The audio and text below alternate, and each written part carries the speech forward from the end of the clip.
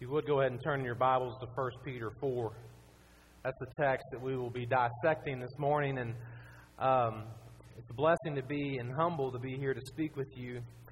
And I want to talk a little bit first about our culture. Our culture, all cultures, everybody in them try to connect somehow, some fashion, some form. There's groups that form, communities that form, and people try to have identity inside of these groups.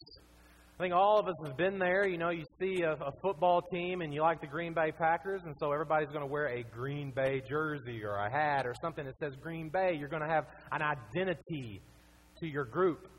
I know as a youth, many students will want to have identity with their fashion, and even as adults, that kind of bleeds over. We want to look the look and walk the walk. And I know me as a young teen, I wanted to be fashionable too, just like everybody else. But it's kind of tough when you start with the foundation of the J.C. Penney Husky Boys section.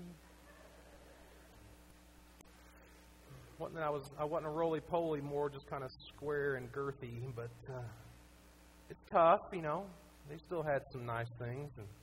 And so with each year, I tried to be fashionable. My mom, like in the 70s, dressed me in bell-bottoms and circles and colors and all kinds of weird things. In the 80s, you know, granted, I would wear the Jams shorts and the parachute pants, and I even kind of ventured out into the spandex, but, you know, that's not a really good thing when you're in the Husky Boys section.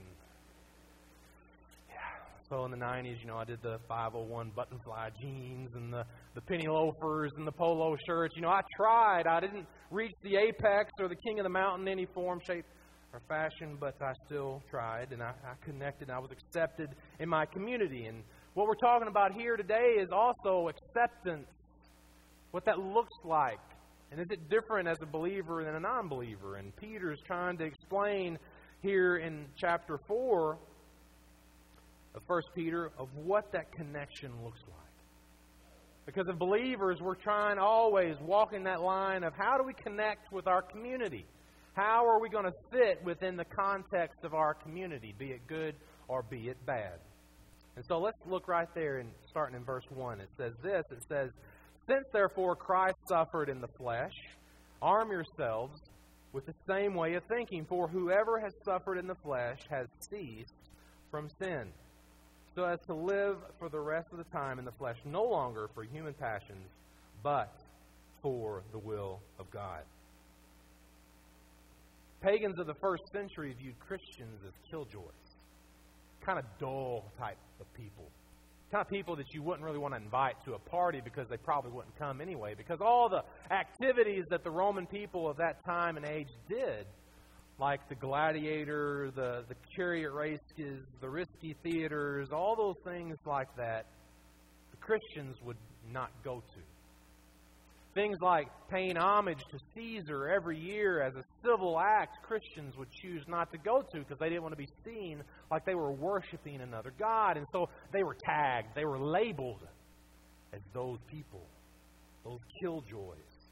And Peter right here is saying, if you accept Christ as Lord as your life, then you're going to have some unjust suffering.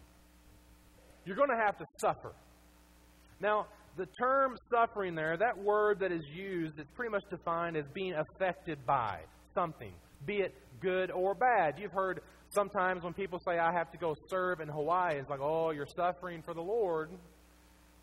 Or you've heard people sometimes when you say you're suffering, it's something bad. Like we see that Christ suffered on the cross. Death, that's a very bad thing. We see that Christ was very much judged by the Pharisees and the Sadducees about, no, that's not how the Bible reads. That's not what God's talking about. You're not the Messiah. That He was judged. That's suffering. And also Christ was very much mocked and scoffed at by the world at the time of His authority. No, this isn't the King of the Jews. This isn't the King of anything. This is just a man. And so there was various stages of suffering. And what Peter right here is saying is if you're a believer, you're going to suffer. That's all there is to it. If you're a believer, you're going to suffer. You're going to be judged. You're going to be persecuted in some shape, form, or fashion. Christ, 100% human, 100% God, every morning He had to wake up and He had to be obedient to God, just like we have to try to be obedient to God. Christ never failed. He never fell short. But still, with that obedience came consequences. And Peter is telling the early church right here that suffering's going to come. It will happen no matter what. Let's look at verse 3 and 4. It says, "For the time that is past suffices for doing what the Gentiles want to do, living in sensuality, passions, drunkenness, orgies, drinking parties, and lawless idolatry. With respect to this, they are surprised when you do not join them in the same flood of debauchery." And it says they malign you. That means talk evil about you. And what Peter's throwing out right here is two aspects of life. Before the people here in chapter 4 were believers, they were just the common people. They practiced everything else that everybody else did. They were there. And Peter's saying at one time you did these things. But now as a believer, you should not do these things. Because the first 5 that we see right here, they deal with self-control. And when we lose our self-control, it hurts not us, but most of the time it hurts other people. And he's saying you do not need to do this. You do not need to join in. And the 6th one it talks about deals with pagan worship. The crazy thing about this time in history is like if I said I'm a Christian but I worship other gods too, they'd be like, okay, you're cool. But if you said I'm a Christian and Jesus is the only way, they'd be like, oh, no, it's on. They would get angry. And a lot of times we can't understand that very much. We can't understand the multiple gods kind of facet of life. As the missions pastor, I get to see lots of the world. And one time I was visiting one of our missionaries in India, and I went there, and we went to a temple, a Hindu temple, to pray. Prayer walk for the people that were in there worshiping other gods. And I was really fascinated, being a small town boy from Mayfield, and here I go into this marbled palace, and there's these gods everywhere, and they're painted different colors and different faces, and I'm sitting there walking through this just amazed. And so I'm sitting there looking around at this, and this man that has some real colorful outfit who's just kind of sitting on one of these steps, he puts this orange stuff in my hand. I'm like, thanks. And I kind of walk away, and I'm like pushing on it. It's really weird. It has a weird smell. It's real squishy. It's sticky. I don't know what it is. And so I'm sitting there going, what is this? I'm probably insulting everybody in there going, what is this? And I'm walking, and I'm pushing on. I'm like, what is this? And the missionary said, well, that's an offering that you would put before God. I'm like, well, I don't want this. I'm going to throw this away. He's like, don't throw it away. Everybody get mad. I'm like, so I'm sitting there going, uh-oh. I got orange sticky stuff in my hand. I need to get rid of it, but not to a God. And so I'm walking, focused on this, focused try to how to get it away, focused on how to not start a lynch mob, and I fall down the stairs. I don't know where the stairs came from, but I fell backwards. I'm like, what's this doing? 220 pounds going down marble stairs does not feel good. And I remember falling down, and it was where not many people were, and I kind of had a chance to throw away the sticky orange stuff. And I stood up and I looked on this wall, and it was really baffling to me because it had a pictured frame. Because in this temple, everybody worshipped in different sections, and this was the section you could worship. In this area that you worship, there was the Islamic crescent, a picture of Jesus, and a picture of an Indian god. And it really baffled me how all 3 of those can be together. And that's the mentality of this time back in the early church, is they're fine with you worshiping everything. But if you say this is the only way, that's when they would have a problem. And we deal with that today.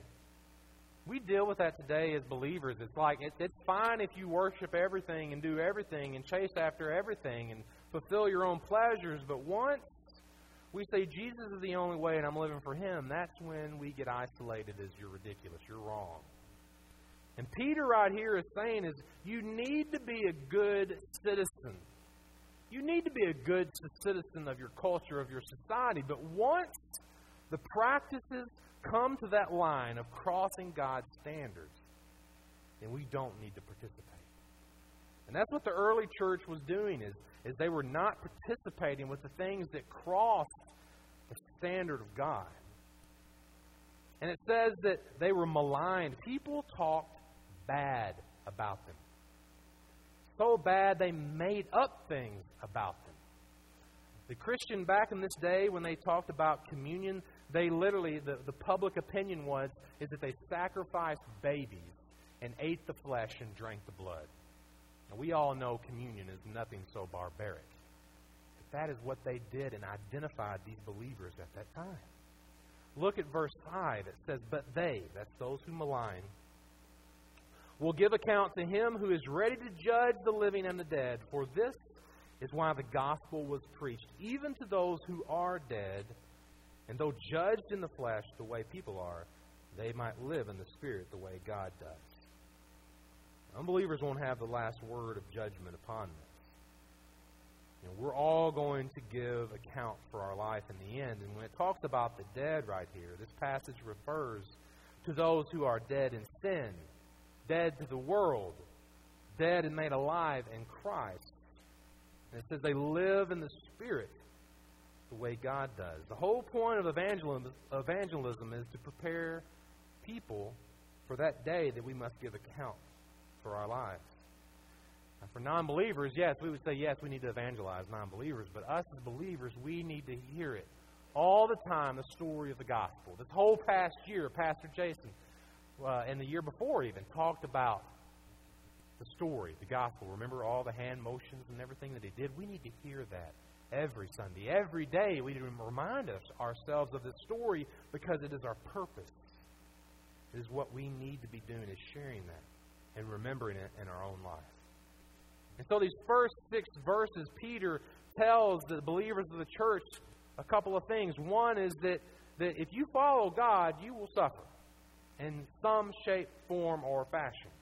And non-believers will judge you as you live differently than those around you. It says in that scripture prior that it talks about that they will be shocked that you do not join in. And as you live this new life, you will have the Spirit of God within you. The same Spirit that's in Christ, that rose him from the dead, is the same Spirit that's in us. And Peter shares this truth of what life is like for believers in a non-believing world. Now, the next 5 verses, he shares with us how we can be that believer, how we can model our lives in which to glorify God. Now, I want you to pay very, very close attention to this. It's going to be outlined in your bulletin. But Pastor Jason has said that this next year is going to be the year of hope. He's going to be preaching on things that also, focus on Christ and why we should worship Him and serve Him, but also why we want to get this message out. Pastor Jason has a desire for us to reach 1% of our community for Christ. That's about 2,000 to 3,000 people for Christ. He doesn't want to do this for any accolades or for any merit badge or anything like that. He wants to do this because he's looking at our community and he sees that 16% of our community is in worship on a Sunday, and he's not happy with that as a pastor, as we should not be happy with that as believers. And he wants more people to know about Christ. And right here we see where Peter takes into talking to these believers of how they are to live in an unbelieving world is something that's very applicable for us and how we should live. So let's start with the first one, is we need to have a proper perspective. And verse 7 says this: "The end of all things is at hand, therefore be self-controlled and sober-minded for the sake of your prayers." It's obvious you all know some things in your life that you shouldn't do. Christians don't do. We all know those things. And what Peter is saying is that we should have self-control of our lives. And it says in that scripture, for the sake of our prayers, because our prayers is how we tap into God. If I want to get close to God, I don't go and watch MTV. No, I don't do that. If I want to get close to God, I read the Bible and I pray. Because I'm wanting to hear what God has to say to my life. And so when we have self-control, we can do that. There was a man by the name of Augustine. He was a saint in the church, and he was the early father. And he wrote the Confessions around 397. This is about 350 years after Peter wrote 1 Peter. And he wrote about a young student of his, Alypius. And Alypius was a man of valor, a man of integrity, a good orator. He had hope for the future. And he says that one time his friends, Alypius' friends, gathered him, and they were going to go to the gladiator arena and watch some gladiators fight. And Alypius was the type of guy who's like, I'm not going to that. I'm not going to that. And it said they with friendly force, there's a word for you, friendly force drug him to the arena. And Alypius said, I'm going to close my eyes and close my soul so nobody will have any approach to me. So these gladiator things are not going to affect me. You can drag me, but I'm not going to watch. That's kind of how his approach was. And so they took him. And Augustine says in his Confessions, he says that Alypius was there, not watching, his eyes closed, his soul guarded, and it said that he heard all the audience scream out aghast, that he was so curious that he took his hands away from his eyes and he looked. And listen to the words that he used. He says he drank in the madness and delighted in the guilty contest. He drank it in. A man who said, my soul would be guarded, he drank it in. And he lost self-control. And Alypius became the guy who was like trying to get all the fellows to go to the gladiatorial ring. All the fellows to go do this. He was the one dragging them eventually. So he went from completely staunch against it to completely losing control and being the organizer of all these events in the future for his friends. And that story reminds me of what Peter is trying to say is you have to be guarded.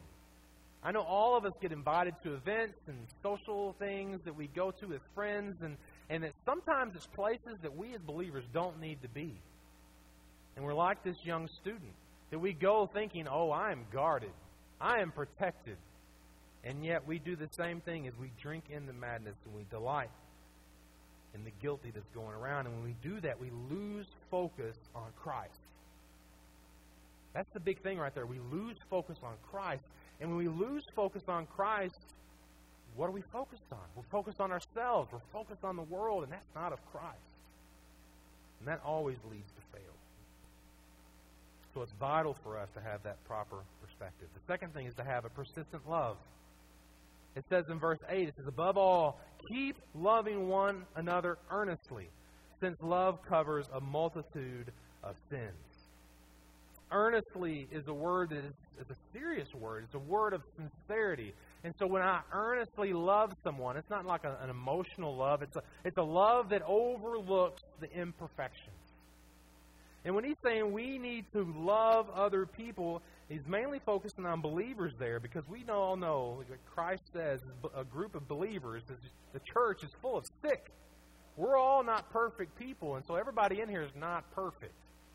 And we have to all deal with that, and that takes love to deal with it. In Matthew 22, it says, the greatest commandment is love the God with all your heart, soul, and mind, but the second is to love your neighbor as yourself.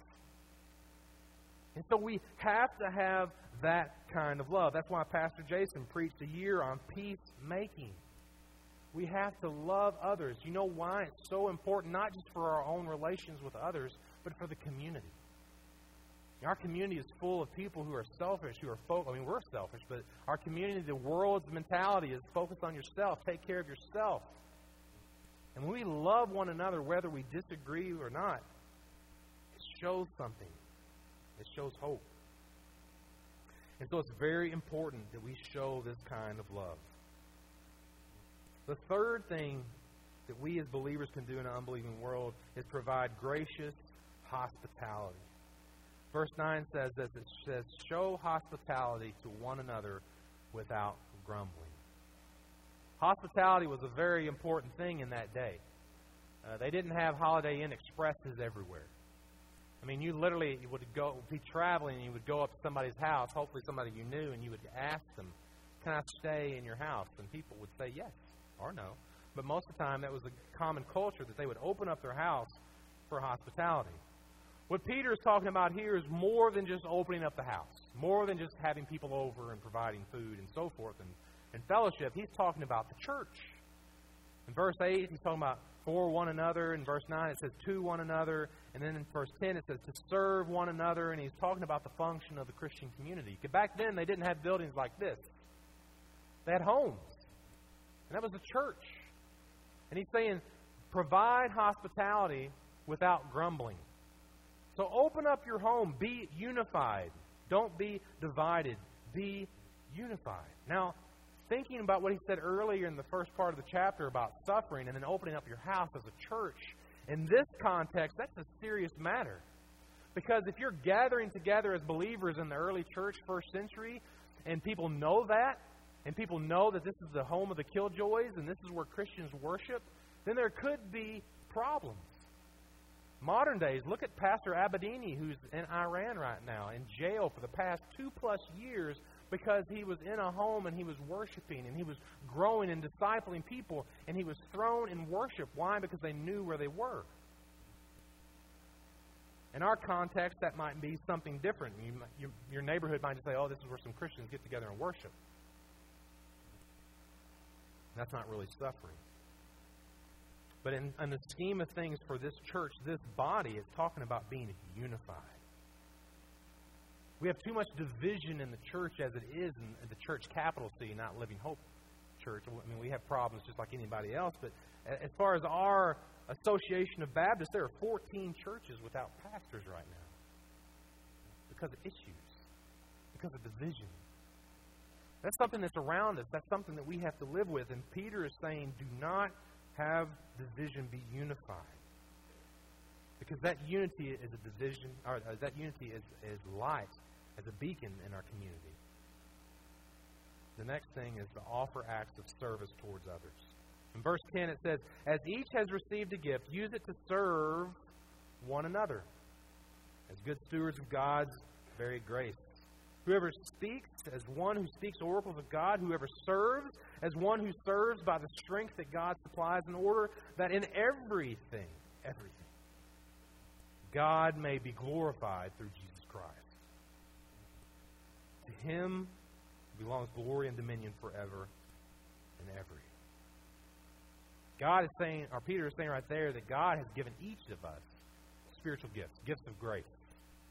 And these gifts of grace are for service. Right here we're talking about teaching and we're talking about serving, but there's many other spiritual gifts that God gives. And when He gives these gifts, He gives you the strength and the ability to serve. The people who teach our children on Sunday mornings, you know, some of you look at them and go, oh, I could never do that. I'm sure they thought that too at one point, but God called them to do that. God blessed them with the skills to do that. My wife is one of those people, and she is like a child whisperer. She's unbelievable how she teaches and how she is with the kids, and it's just amazing for me to watch, but it's something I shouldn't be amazed at because God has made her that way. God gives the strength that we need. And so looking through this, we see that Peter says the following, and just kind of making sure you got all this in your outline, that as believers living in an unbelieving world, we should, one, have a proper perspective. We should have a persistent love. We should provide gracious hospitality. And we should offer acts of service towards others. Now that last statement, when we live like this, we bear Christ's name, are unified in the biblical community, and display God's redemptive plan to all. Therefore, God is glorified. That's what it's all about. Us glorifying God by all that we do. And when we glorify God by just starting with these 4 different ways, lives will be changed. People will be coming to know who Christ is. But the only way that can happen is to be living right, to have that proper perspective. In closing, I'll tell you this story, because this is how I think about it, me and my kind of simple mind. At my house, I have a weed eater. And that weed eater brings me much pain because I have to weed eat. That's my job. And I'm a kind of typical guy. I'm like, if it runs, it works. And I don't really think about maintenance that much. And I don't upkeep it like I should. And so one day, this weed eater was having a problem. It looked like something from Mad Max, and it was blowing black smoke out. And I'm like, yeah! I thought it was cool. And after time, I'd weed eat again, and it would start choking out. I'd weed eat again, and it would start choking out. And I'm like, something's wrong with the weed eater. And then the final time, it just died. It stopped. I'm like, oh, great. The weed eater's broke. So I had to take it to the mechanic. And I took it to the mechanic, and I was hoping that he would look at it and then call and say, I got to order a part from Japan, and so you can't weed eat for 4 or 5 weeks. That's what I was hoping for. But no, he called me within 15 minutes. Might have been 10 minutes. And said, I got your weed eater fixed. I'm like, really? So I went there. And this is really embarrassing as a man because he walked in and was like, he's like, here's a picture.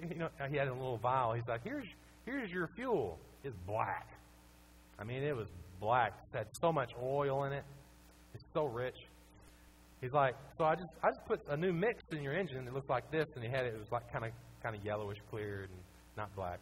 It was kind of yellowish. And he said, it works just fine. It's like, really? Wow. Thank you. And so, embarrassed, I took my weed eater. He didn't even charge me for it. That's how bad he felt for me. That's bad.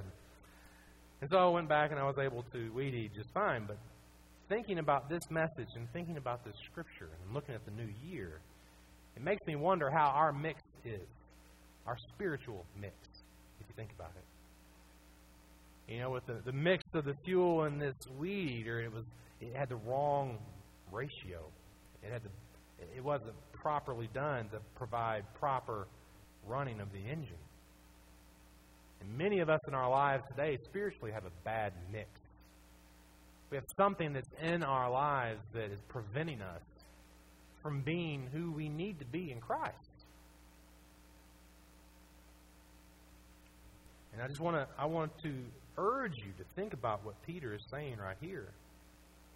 Is to have that proper perspective. To be self-controlled. To be focused on Christ. It says, for the sake of our prayers. When I hear that, I think for the sake of our spiritual life. Have a right perspective. Have a right focus. Because as we seek to reach this community for Christ, we got to have a good mix. If not, the work's not going to get done. The kingdom will not grow. Believers have to pick up what we are charged to do, and that is to glorify God. And so I'm going to pray, and the altar is going to be open, and I really want you to evaluate your life. What's your spiritual mix? Is there something that you need to let go, that you need to give up to the foot of the cross today? Please bring it to the foot of the cross and give it up. If you feel like you got the right mix and you're where you need to be, pray diligently to be that evangelist, to be able to go out in our community, in our world, to be able to share the gospel. Let's pray. Heavenly Father, Lord, we just thank you for this day that we can come and we can worship you. And I just pray that we can really evaluate what this Scripture is saying.